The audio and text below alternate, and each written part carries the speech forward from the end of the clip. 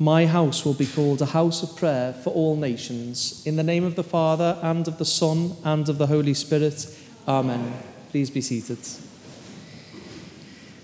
Dear friends, this is a well-known story, but what a difficult gospel. And if you find this easy, then you're doing better than I am, because every year I wrestle with this story of Jesus and the Canaanite woman. It's present in all four Gospels, and here we are in St. Matthew's Gospel, which is probably the most difficult of them all.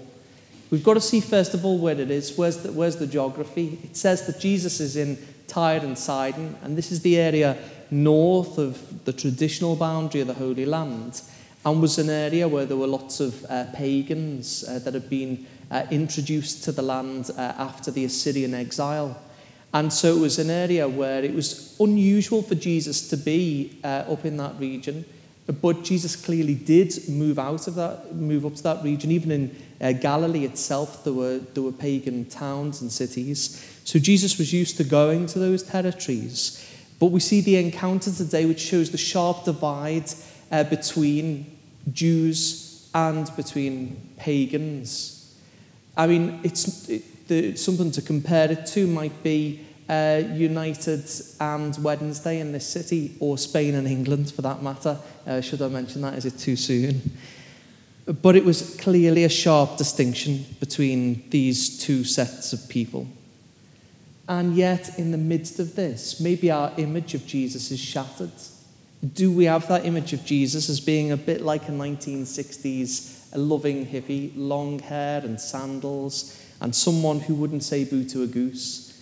And yet in this passage, we have a deep pathos and empathy for the woman who is asking for help and who is ignored and seemingly insulted before then given what she asks for. She comes to Jesus to find help. She is a Canaanite, and maybe for us it's hard to understand, what is it that the Canaanites did wrong?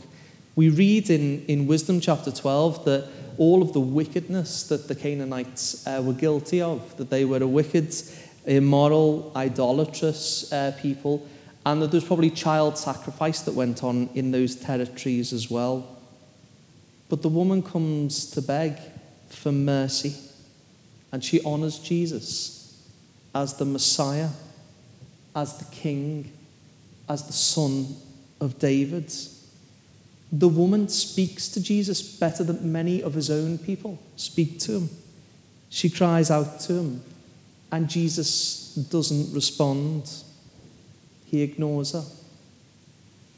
But he doesn't send her away. The disciples seem to be a little bit better, but actually are no better really in this situation. Because actually they come to Jesus saying, Lord, will you just sort this situation out? We're finding this really irritating. This woman is pestering us. Please, we just want to get on with our day job. Send her away. Make her happy, whatever she needs. Jesus responds that he's sent only to the lost sheep of the house of Israel. That was his mission. But my brothers and sisters, on that hangs the whole of this gospel story. For the lost tribes of Israel were 10 tribes that were scattered throughout the world. And throughout the Old Testament, it speaks of a time when the lost tribes will be gathered back in. But the lost tribes where they have been scattered are amongst the Gentile people. To gather in the lost tribes will surely be to gather in more than just those who were first scattered, but those who they've had relations with, those who they've intermarried with, those who they've got contracts with.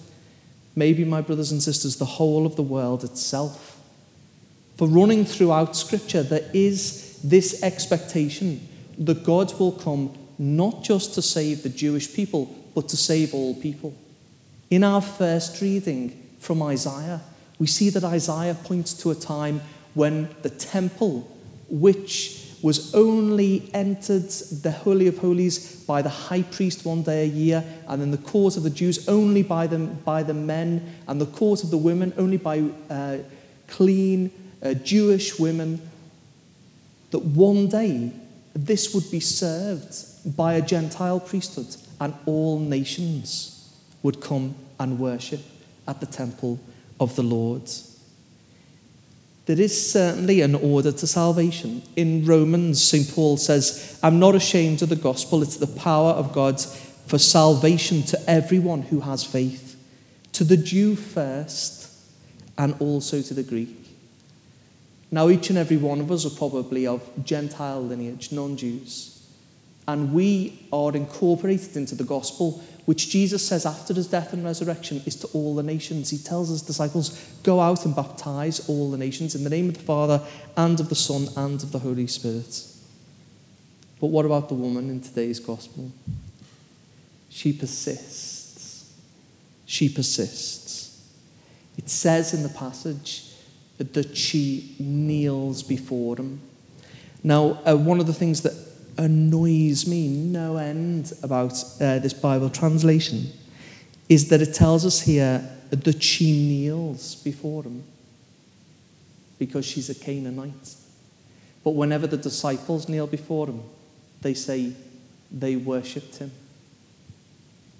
Today, she acknowledges Jesus for who he is, God amongst us.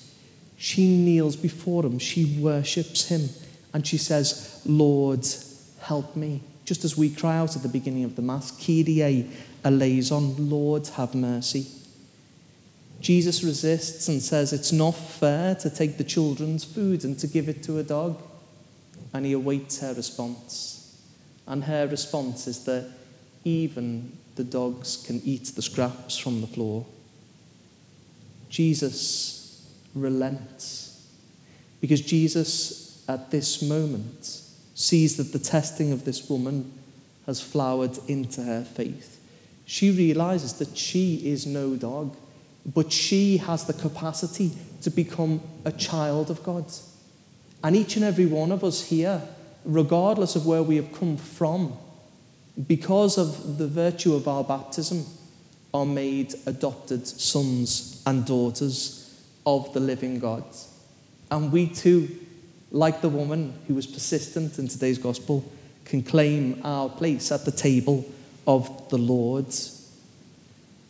It is a difficult gospel, but it is one which speaks beautifully of the faith of the woman. And it is one which speaks powerfully of the fact that salvation is open to Jew and to Greek alike. St. John Chrysostom, one of the early doctors of the Christian Church, Archbishop of Constantinople, says that this passage teaches us something about prayer.